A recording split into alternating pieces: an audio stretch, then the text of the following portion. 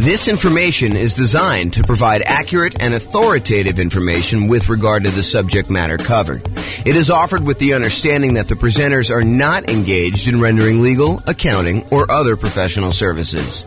If legal advice or other expert advice is required, the services of a competent professional should be sought. Welcome to the Riverside Real Estate Investing and Real Estate Financial Planning Podcast. Learn all about investing in real estate in Riverside, California, with a combination of real estate financial planning and modeling with numbers specific to Riverside, plus syndicated, more generalized recordings of live and pre-recorded real estate investing classes, not all of them specific to Riverside. Be sure to stay tuned after the podcast for a message from our sponsors. Well, good morning and welcome, everyone. I am your host, James Orr, and this is a special class. I don't know if I've taught a class on hard money and private money for real estate investors before, ever as kind of like this combined topic. And it's been a long time, I think, since I've taught a class on hard money and private money, and specifically private money. In fact, I pulled out some resources that I had from a long time ago that I'm going to share with you today, and hopefully you'll like this. So we're going to get started, go over in hard money and private money for real estate investors. So in previous classes, I'm going to try to not cover a lot of the old stuff before, but I'm going to tell you that we have entire classes on a lot of these sections, and there's one last section I think that we've got coming up as well. So the most popular financing options for real estate investors are going to be this kind of group on top, this conventional financing, which I think is like 60-something% of most of the loans that get out there. FHA, which I think is the next largest group. VA, which is the next largest group after that, I think, and that's around 10% of all loans are VA loans. Then when you got USDA and portfolio loans, and the portfolio loans are the ones you get usually when you get above 10 loan limit, and or if you're doing some more unusual things with those. So those are the kind of big group of the most common financing things that you're going to do. And we have lots of classes on those. We've got classes on low down payment, no down payment, conventional financing. I've got a whole separate class on VA financing, a whole separate class on the portfolio loans that we just did. And then you've got this whole secondary group of all of the, I don't know if I'd call them miscellaneous, but they're all these additional financing options that we have covered in some parts and probably need to cover in other parts. And so there's the whole creative financing family, which includes like owner financing, wrap financing, or buying a property subject to the existing mortgage, loan assumption, the lease option, lease purchase, kind of rent to own family, the agreement for deed, the bond for deed, contract for deed, installment land contract, like all those things there. So there's that whole creative financing kind of family of different financing options that are available. And then today we're covering private money and hard money. So we'll go into some detail on those. And then you've got using home equity lines of credit, life insurance policies, self-directed retirement accounts, buying properties for all cash, and then bringing in partners that are usually using one of these other forms, except you're not qualifying for the loan yourself. So I kind of wanted to include all of those as different options. And I think we've got a class coming up to cover the HELOCs, life insurance, self-directed retirement accounts, cash, and partners ones, kind of like a miscellaneous class to cover those last ones. But today we're going to focus in on private money and hard money. And I'm going to start with hard money.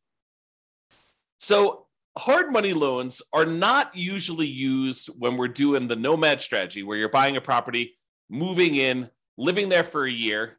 You're buying the property as an owner-occupant, getting usually low or nothing down owner-occupant financing rates, moving into the property, living there for a year. It's a requirement of the lender. You're going to sign a piece of paper when you get these owner-occupant loans that require you to move into the property and stay there for at least a year.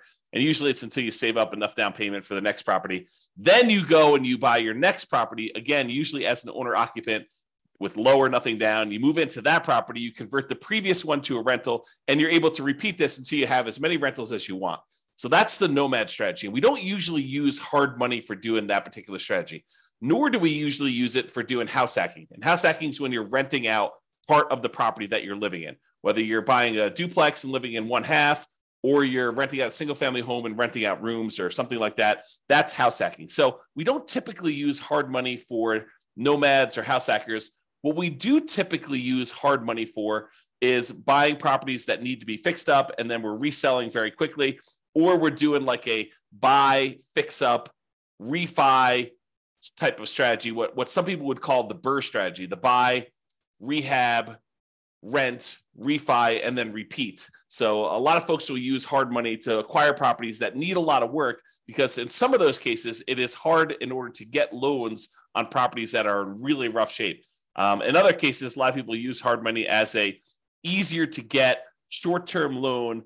A lot of times they're going to have really high interest rates compared to what you probably can get if you got more traditional conventional financing. But that's what they're going to use those for. Now, when you do hard money, the property is going to be very important to the lender. They're going to want to look at the property and make sure that they believe that this is going to be a valid, safe investment for them to make. Okay. A lot of times they're going to want to see you buying the property at a very significant discount, such that the loan to value is low enough where if they had to step in because you didn't finish the project or you stop making payments on the loan, if there are payments, sometimes they're not. But if you're unable to make the progress you need to get the property sold, that they can still step in and make a profit, and they feel very, very safe in doing so. So a lot of times they're looking at it and they're trying to determine, does the property support the kind of like loan itself? Now, there are people out there that will tell you, hey, look, when you're doing these hard money loans, they're not looking at you as an individual. They're kind of like ignoring you as the borrower, and they're really focused in on the property itself. And that's the only criteria for being able to get the loan. While I have occasionally seen the rogue, random, rare, hard money lender that will only look at the property, the overwhelming majority of the ones that I've had experience with do look at the borrower as well. So if you think, hey, look, I really want to do this real estate investing, but I've got, ugly credit, or I'm unable to qualify for a loan otherwise, and I'm going to go do this strategy where I'm using hard money in order to do these deals, you may be able to find someone who's willing to make a loan based solely on the strength of the property that you're finding. However, I think you're probably going to pay a premium for that. You're probably going to pay slightly higher rates and maybe even have to buy at a slightly bigger discount in order to make those numbers work. But I think more often than not, the hard money lender is also going to look at you and want to make sure that you are qualified and that you have appropriate resources and experience in order to be able to do those types of deals. Okay. So you can find hard money lenders, but I don't think that is the norm. I'll say it that way. So how much do you usually pay for hard money? So hard money rates are significantly higher than what you're going to see getting conventional financing, FHA financing, VA financing. And it's usually going to be much shorter in term. So what is the typical rate you might see in a hard money loan? Well, it varies quite a bit. And it varies a little bit based on deal flow in that marketplace and how competitive that marketplace is. So you will see a wide range. I think 10 to 15% is what we've been seeing for a while. Is it very possible with the rise in interest rates that these rates are going to be a little bit higher? Sure, absolutely.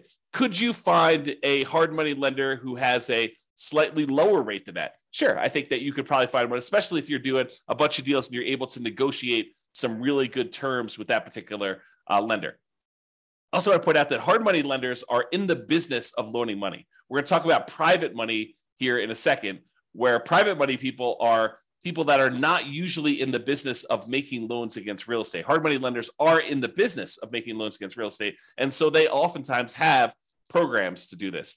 You may find someone who is either really flexible and likes to wheel and deal and structure their own terms on every deal independently, or someone who's brand new and doesn't have the full details of their own kind of like hard money loan programs all fleshed out, and they're willing to be flexible on how we structure it or how you structure it with them. But most of the time, hard money lenders are going to have static programs in place that are like, hey, here's our hard money loan program.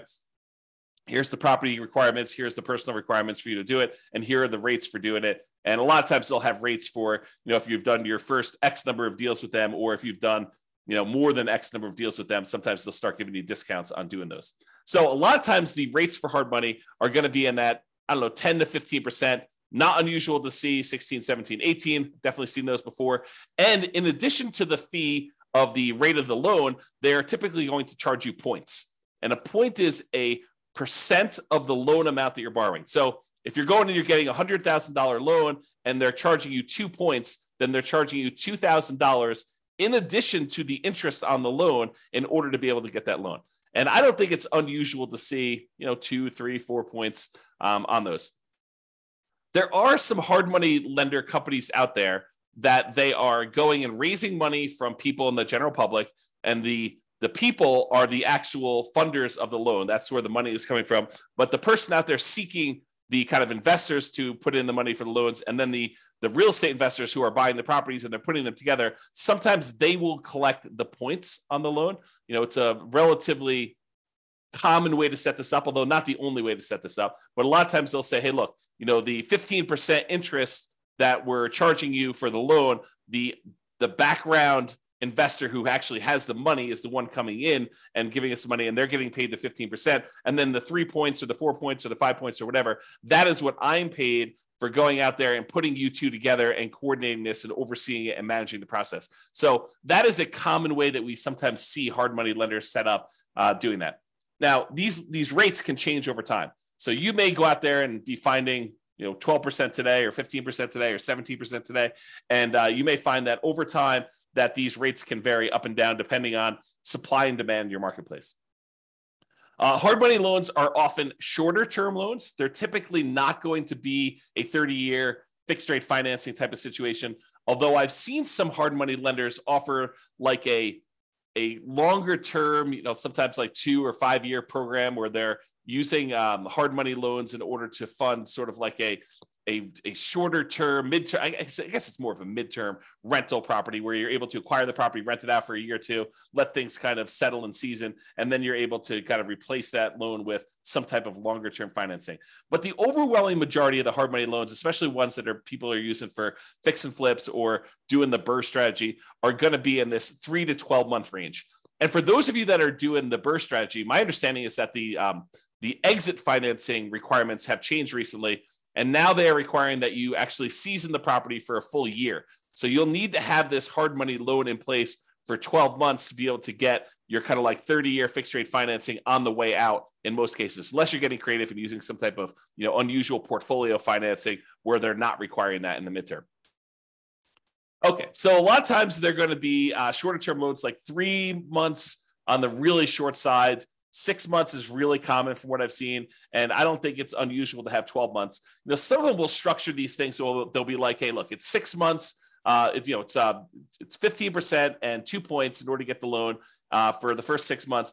After that, if you want to extend for another 6 months, it's another point or two, and the interest rate's still the same for that. And so they may structure it where you have to pay additional points in order to extend your loan for an additional term. So be careful when you're planning this and understand, especially if you're brand new and you don't really have a good understanding of the timeline for how long it's going to take for you to get your property fixed up, on the market, marketed, sold, and closed, because sometimes those things are independent, different time periods for a lot of those. And some people don't estimate that time correctly. They think, I'll get this on the market, I'll get a contract within 30 days, and I'll be closed within 30 more days. And so they can only give themselves 60 days to get the property marketed and sold. And that's not always the case. I'll say that way. So maximum loan to value, this can vary quite a bit depending on which hard money lender you're using.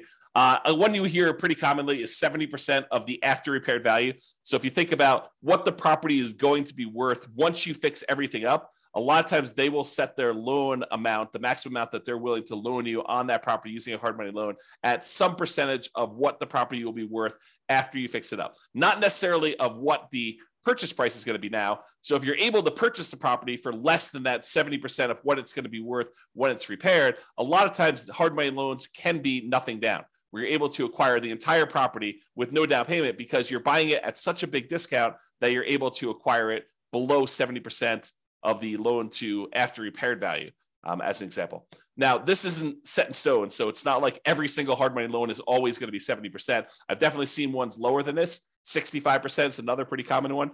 I've also seen, especially in really hot, fastly appreciating markets, where some hard money lenders have gone as high as, I've seen 80%. It's possible they had even more than that at different times, but realize that these maximum loan to values do vary. They can be negotiable, although if you are relatively new and you've never done one before, your negotiating strength is relatively weak. unless you just happen to find, the right guy who's kind of willing to do that, to kind of negotiate with you. I'm going to put myself on mute and wipe my nose. 1 second.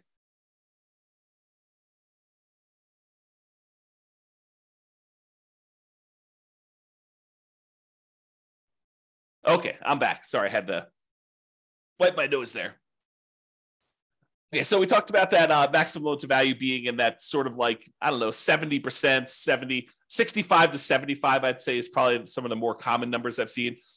Now, can you usually borrow the money to purchase the property plus the money to borrow for repairs? And in some cases, yes. But again, you have to buy the property at a low enough price where the lender is willing to include the money for the repairs. It's not like you could buy the property for less than 70% ARV, and then in addition to that, they will loan you the extra 10% you need in hard costs in order to do the repairs on the property. No, it's usually that is the limit. Whatever they tell you is their maximum loan to value is going to be their limit, and that would include repair money. So a lot of times for some investors where it's hard to find these properties and the numbers are tight, they're not able to buy at these really deeply discounted, especially compared to the maximum loan to value. A lot of times the real estate investor coming in is going to buy the property using some type of hard money loan, and then they're going to use some other source of money, sometimes the cash that they have their own, or in some cases they're willing to use a credit card or to borrow money in order to do the repairs on the property, knowing that they're going to be reimbursed when the property closes at the end. So realize that you may need to do more than just the hard money loan to do these if you don't have any money of your own to be able to access that. Some people will use a combination of, their Home Depot credit card or a regular credit card to do some of the contractor stuff that they're unwilling or unable to do. So they'll kind of mix and match and spread the load out all over, kind of across all those. However, if the hard money lender is going to loan you money to do some of the repairs, most of the time they're going to escrow the money for repairs. So it's not like you're going to buy the property and you're able to buy it at a big enough discount where they're also able to finance the repairs, and the repairs are, let's say, $15,000. It's not like the hard money lender, in most cases, some of them may, but in most cases they're not going to just give you an extra $15,000 at closing that you're going to be able to just sort of have and use for living expenses or whatever. No, they're going to actually say to you, okay, here you go. We gave you the money to buy the property. Now go ahead and do this amount of work in stage one, and then we're going to review that work was done, and we will release the money to pay for the work that was done. So they'll kind of do it in stages, make sure that you got the work done. Then they will release the money for you to pay your contractors and buy your supplies and stuff. And then they'll say, okay, now do stage 2 work, and they'll have all that done. And sometimes there's a stage 3, or sometimes there's not. Basically you have to escrow the money. They set it aside in a special account for you, and they hold on to it until you need that money, until you've proven that the work is done, and they can release that money for you. So realize that's a pretty common thing when you're doing these hard money loans for doing the buy, fix up, fix and flip, or doing some type of buy, rehab, rent, refi, and repeat sort of strategy, the BRRRR strategy. Okay. Let's see here.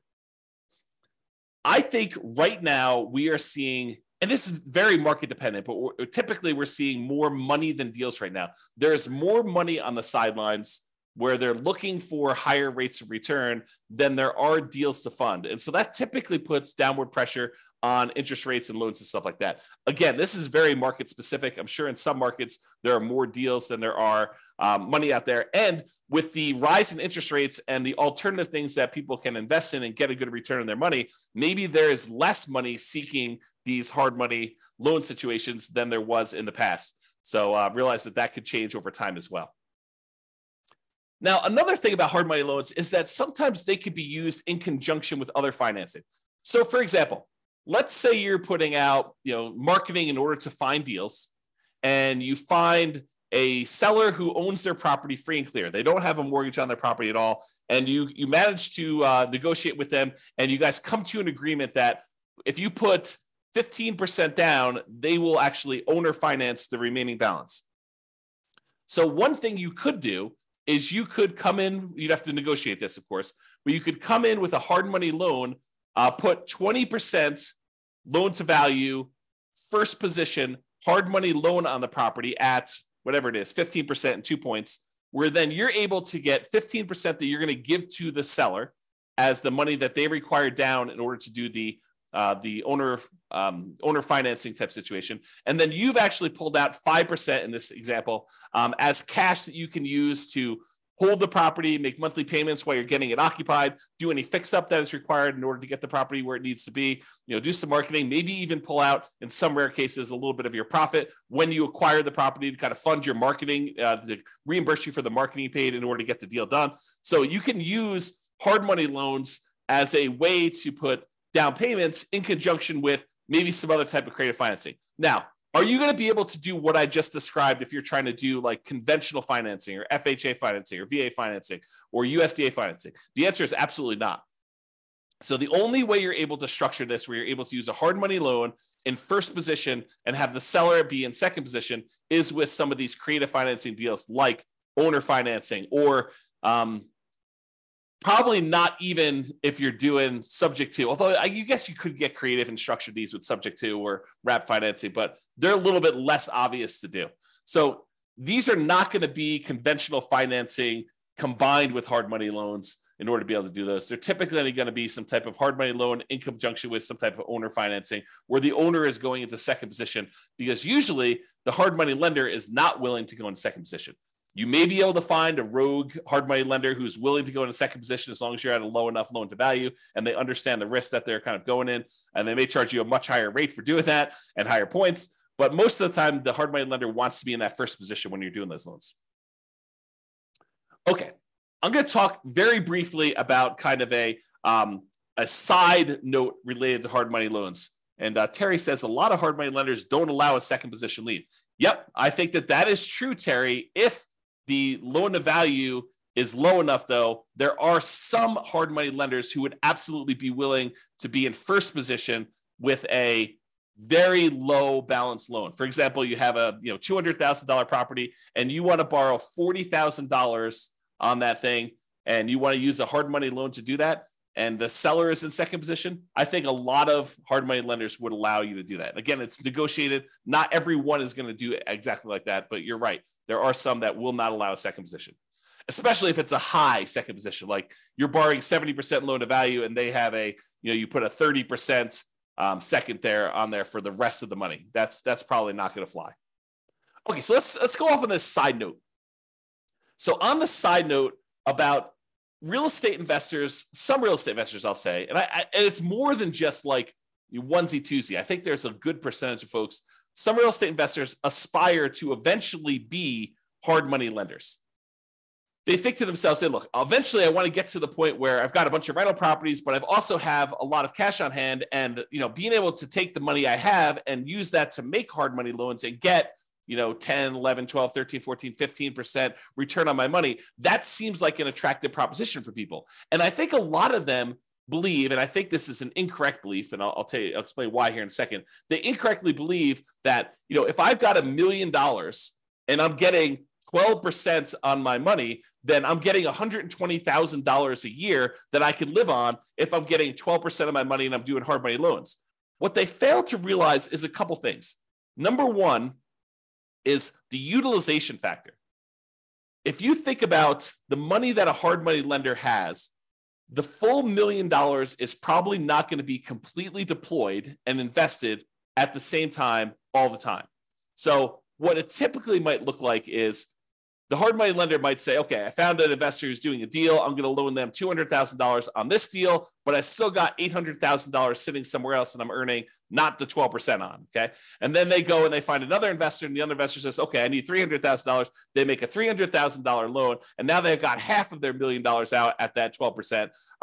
But then they still have this other $500,000 that is not earning 12%. And so they're not really earning 12% on their full $1 million at any given time. Then another one comes along and they have $200,000 more out. So they have $700,000 out, but then the first one gets paid back. And so they no longer have that $200,000 out. So now they have $500,000. And then, another investor comes along and they want $600,000, but they don't have $600,000 now because they only have $500,000 left. And so there's this problem of, how much are you utilizing the $1 million or whatever you have as your kind of like investment portfolio for making these hard money loans? And most of the time you don't have all of it out at all the time. Now, some people, some real estate investors will choose to use some type of home equity line of credit on an investment property or their owner occupant property, and they will use that as a buffer. And instead of collecting the full 12%, maybe they're paying depending on when they got the loan, 3, 4, 5, 6, 7% on the money that they're coming out with their HELOC, but then they're loaning it out at 12%. And so they're getting the spread, but they're not borrowing the money unless they actually are using it. So you don't have as much of, I guess it's a different utilization problem for doing that. So realize that if you're trying to do this hard money thing, if you're kind of aspiring to do that as a real estate investor, utilization is going to be a key factor. Getting and keeping all of your money out as much of the time as you possibly can is going to be an issue for a lot of folks.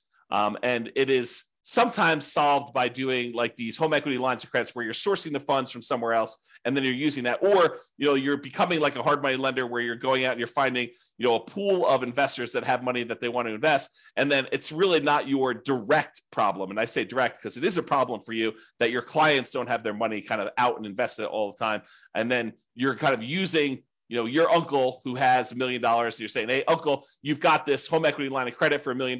Why don't we, loan this money out to someone at, 12% or 15%. And you're sort of like overseeing the deal and finding the real estate investors who need the money for the hard money loan. And maybe you're collecting the points and maybe you're participating in the percentage they're earning or not. But then your uncle's borrowing the money at 5% and he's getting 11% and you're getting 1 point, like there's all these different ways to structure it where you're going out there and you're starting the business of doing this. I'll also point out, which we'll talk about here when we talk about private lending, is that if you're the one that's going out and you are coordinating, bringing in investors and making these loans on properties, that you probably do need to be licensed.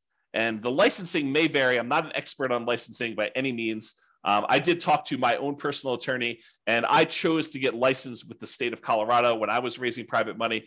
It actually was a mortgage, is a special license. It's a mortgage broker dealer license where we're able to create security instruments, basically loans on properties secured by real estate, and you're finding people who want to borrow or loan the money for you. So realize if you're doing this thing where you're doing hard money loans, you're becoming a hard money lender, you probably want to get licensed or at least have a consultation with an attorney to find out what the attorney recommends you get licensed, if at all, in your particular market. Okay, the second part about this, investors aspiring to be hard money lenders, is this idea that you should live on that full interest. So you think, even if you could go loan $1 million out and collect 12% per year, $120,000, a lot of investors think, oh, I can live on that $120,000 and I only need this $1 million and I'm able to collect 12% per year return on that. And so really I'm getting $120,000 a year that I could live on. That's not how that works. If you've studied any type of retirement planning, especially folks in the financial independence, retire early, the FIRE motion, kind of like group of stuff, you'll hear about this concept of the Trinity study or the 4% rule.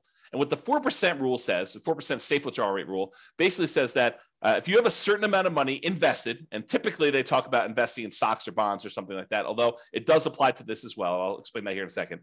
But if you go and you actually have $1 million invested somewhere else, it is, in most cases, you are less likely, there's a low probability that you will run out of money if you take 4% out each year, adjusted up for inflation.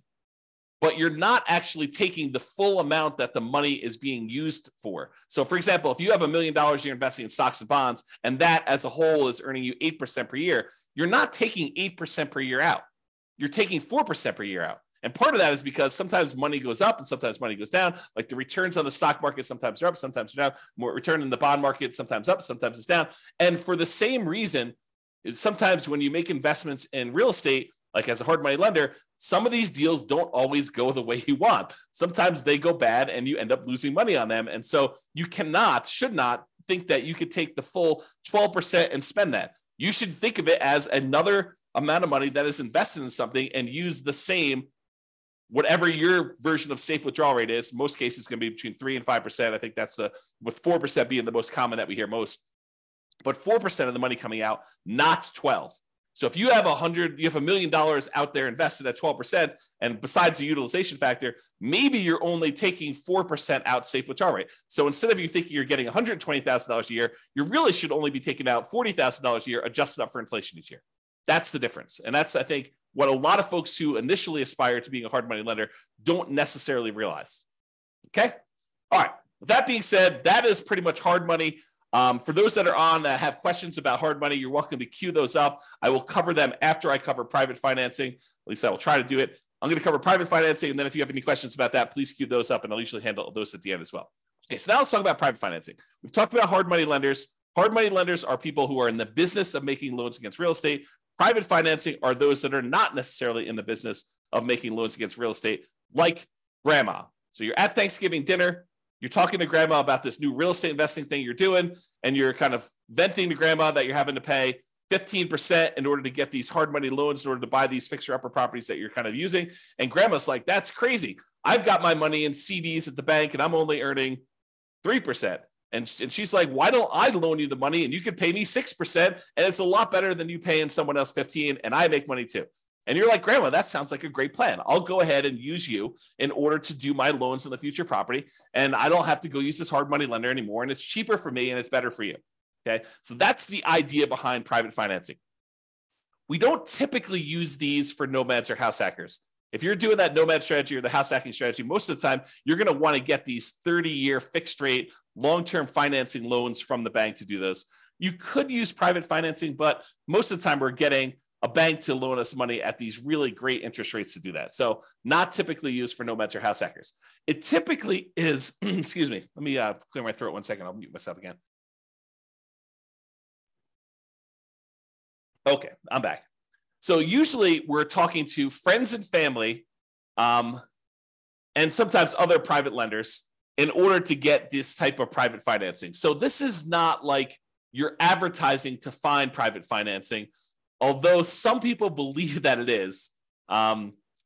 So most of the time, this is going to be people that you know. You're going to be out in the street, and you're going to be talking to them. They're going to say, what do you do? And you're going to tell them, I flip properties. And they'll be like, oh, that's super interesting. What do you do here? And you kind of explain to them, well, I go find these really, these properties that need a lot of work. I usually bring in somebody who is, looking to get a better return on their money. And I use their money in order to, buy the property, and I pay them a really good return on their money. And I do the fix up, and then I sell the property to a family who really wants a really good, nice property in their market. And they buy that. And then I pay back the lender who did the money with some interest on it. And they're really, really happy. And I help the family, I help the lender, and I kind of do that. And as you describe this, they're either thinking to themselves, that's awesome. I would like to do the fix and flip myself. Or sometimes they're like, well, how much are you paying to do your loans? Because I've got money to invest. And that's how you tend to find, it's oversimplification, but that can be a way for you to find these kind of like private money loans for doing that.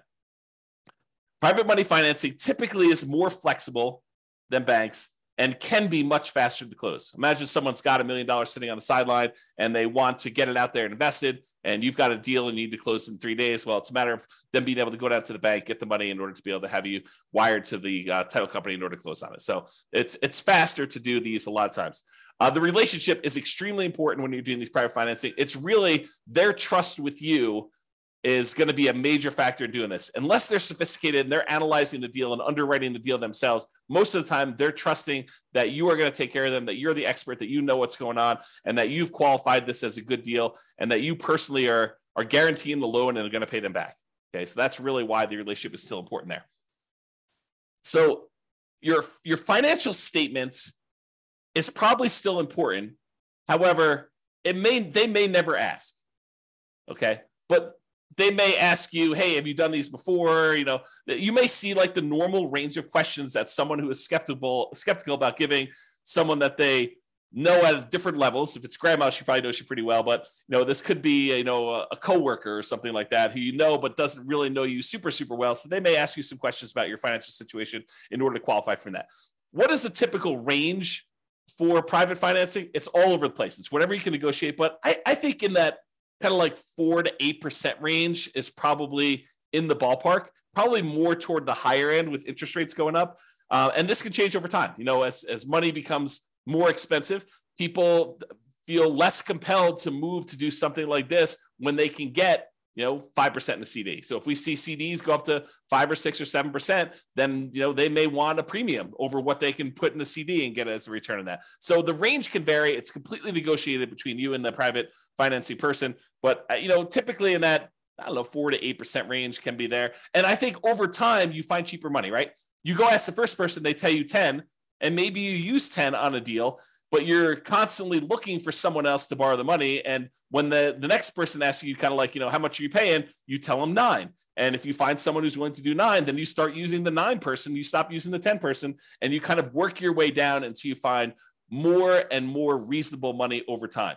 And some real estate investors will actually, they'll have money out on deals, especially if they're using private financing for more of like intermediate term deals instead of doing like 3 or 6 months or a year. Maybe they have got like a 5-year term on their money. And if they've got lower money than what they currently have out, they will replace it and pay the old person back. So for example, let's say you have a deal where you've got money out and you can have that money out for 5 years. And let's say it's at 7%. But then you're talking to someone else, you're telling them, okay, we're probably loading in the 6.5% or 6% range if we're doing these hard money loans, or the private money loans rather, for the next 5 years. And they're like, well, I've got, $500,000 I'd like to place right away. And you're like, okay, well, I can replace you. I can replace someone who've got a little higher financing. Are you okay with that? And you kind of work it out between all of them. And you replace the higher 7% ones with now 6.5% or 6% money. And you're able to kind of like do that. Now, the other thing you could do, this is like part of the negotiation strategy if you decide this is a way you'd like to operate, but you could tell people, look, I've got, $500,000 out right now at 6%. If you want me to place your money right away, it'd have to be good enough for me to be willing to pay off that 6% one and have your money out there. They may say, well, I'd be okay with 5.5 as long as you're using it right now and you're going to keep it out there for 5 years. So you negotiate the terms of whatever you're willing to do. And then you could kind of use the existing financing you have in order to improve your position and kind of do that money there. Okay. With that being said, I want to warn you about something, and I want you to understand why this can be potentially problematic and why we're specifically talking about it with private financing. So sometimes you will go find a private financing person who is wanting to loan you money where they don't need the money right away. They don't need the return right away. They're kind of like okay with getting a really good return, but they don't necessarily need the cash flow right now. So for example, one of the more common ones is someone has a self-directed retirement account where they want to loan you the money. Whether they get paid interest monthly or they get paid their interest all in one big lump sum at the end when you pay back the entire loan, they don't care because the amount of money in their account is not actively being used as they're kind of like growing this account there. So they don't really care if you're making monthly payments. So you're really putting their investment into the deal, and their deal, the amount that you owe them, is actually increasing over time. And there may be some advantages for you to do this. I'm not going to get into deal structuring, but there may be some advantages for you to do this for improving cash flow or how you're structuring this, where this is advantageous to you, not having to make this monthly payment, at least in the short term. And so they've got, let's call it, let's say they did a smaller loan. Let's say they did a $100,000 loan on this, and they're actually allowing their interest to accrue. So at the end of the year, let's say they're getting 6%. So at the end of the year, they owe, you owe them 106. They've earned $6,000 on the $100,000 that they have out. And then the next year, you owe them 6% interest on the 106. So it's 1012 plus a little bit extra for the interest on that. So really over time, their balance is growing, and that's happening there. And then eventually you decide to replace the money that you owe them with another private lender. And you go and you pay back this $100,000 original loan plus the $6,000 in interest plus the, let's call it $7,000 interest in year 2 plus the $8,000 in interest in year 3. So you're paying them back their initial investment plus the returns that they earn. And you're doing that with money that you're bringing in from the outside from another investor coming in. What does that sound like to you? It should sound like a Ponzi scheme, because you're actually paying off the previous investors, their initial investment and the return that they've earned with new money coming in from another investor. So it should sound like a Ponzi scheme to you, because that's what a Ponzi scheme is, right? And then a person who's coming in, they're collecting money and they're paying out the returns and stuff by another investor coming in. So you inadvertently, without really thinking you're doing some type of Ponzi scheme, you actually came in, you said, okay, we structured this great loan. You're happy getting, the amount of money you borrowed and some interest on it. And we're allowing that interest to accrue, which is totally fine. There's nothing wrong with that in and of itself. And then over time, you're like, okay, now you want to get out of this loan. And maybe it's as innocent as that, right? They call you and they're like, hey, look, I finally need this money out. And you're like, hey, no problem. I'll replace you with another one of my private lenders. And you come in and you bring in another private lender to pay off that $100,000 plus whatever they own. Now you've inadvertently kind of like formed this Ponzi scheme situation where you're paying off an old investor with a new investor and you're paying them their actual returns using that. So you got to be really, really careful that you don't structure this, and get advice from an attorney to avoid this situation if it comes up for you. If you're, and even even the idea of replacing the loan is kind of on this borderline edge of this Ponzi scheme, right? Like you're taking one investor's money and you're replacing it with another investor coming into the deal. So definitely talk to your attorney and make sure that you feel really comfortable with the way that you're structuring these and you're doing that. So that's what I wanted to warn you about. It's kind of like this concept of inadvertently setting up a Ponzi scheme to do this.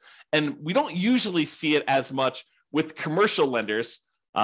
Maybe the commercial lenders don't care. Maybe, it probably is, now that I think about it, it probably is that the organizations that are going to come after you for doing these Ponzi schemes, they're trying to protect the public, not necessarily a commercial lender who is making these conventional FHA, VA loans where if you do a refinance there, they're like sophisticated institutional type of people that know about these loans. But someone who's a consumer on the street, they're trying to protect the consumer. It's a consumer protection law and situation in that particular case. Okay.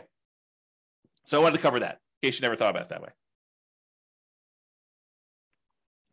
If you decide, hey, I really want to do this real estate investing thing, and this idea of going out there and finding friends and family, people that I know, contacts that I know, and raising money in order to be able to accelerate my ability to do deals, if you're going to get really serious about that, you may decide to go out and start talking to people in a more formal process rather than just off the cuff at Thanksgiving dinner. You're like, hey, look, I want to tell you a little bit more about, what I've been doing. And, if you want to, I'll sit down and I'll walk you through exactly how this all works. And maybe you form like a little PowerPoint presentation, or maybe put together a little PDF, or maybe you decide to go talk to them about, like how your deals are structured and what the deal looks like that someone could come in and do. So eventually, if you plan on doing this more than just like a off the cuff one-time deal with Uncle Joe or grandma, and you decide you want to go out there and make this part of your business, you're probably going to want to formalize this a little bit more. So I will share with you, for the folks that are kind of like got access to the recordings and stuff,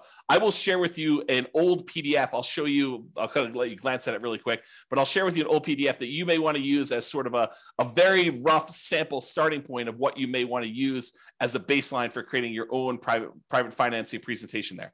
Now that I've said that, and you're going to start getting more serious about raising private money and going out there and doing this repeatedly, I want to talk to you about just the tiniest bit, because I'm definitely not qualified. I'm not an attorney, but I want to talk to you a little bit about soliciting and licensing.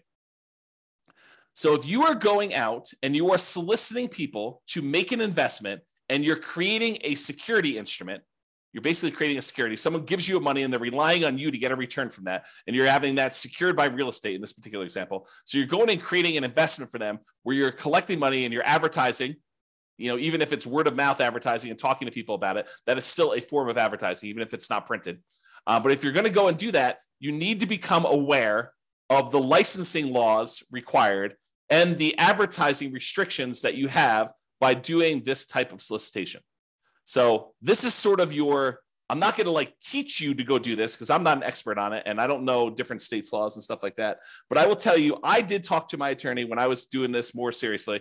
And my attorney advised me to go get the license that I was required to do, which I told you in the state of Colorado. I don't know what it is in your other states. It's a mortgage broker dealer license. That's what it was. And there were definitely restrictions on what you can and cannot say and what you can and cannot advertise in order to do this. And so realize that this is not a Wild West. You can say or do whatever you want. You got to be really careful about promising returns. You got to be really careful about letting them know about the actual risks that there are for them to invest in this stuff. This is not a riskless investment, like really nothing is, as we found out recently by putting money in the bank with FDIC insurance. This is not a riskless investment either, and they should understand what the risks are. And you probably should have written risk disclosures prepared by an attorney, and you probably should be licensed.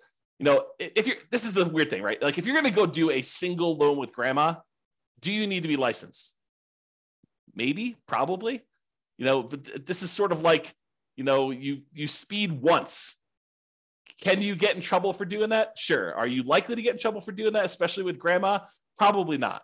But realize that, you may want to consider getting licensed and learning the rules and regulations for doing this. This is not like a open world where you can do whatever you want there. That's kind of what I'm pointing out there. So I will share with you that you probably should get licensed. I went and got licensed with a mortgage broker dealer license with the Division of Securities.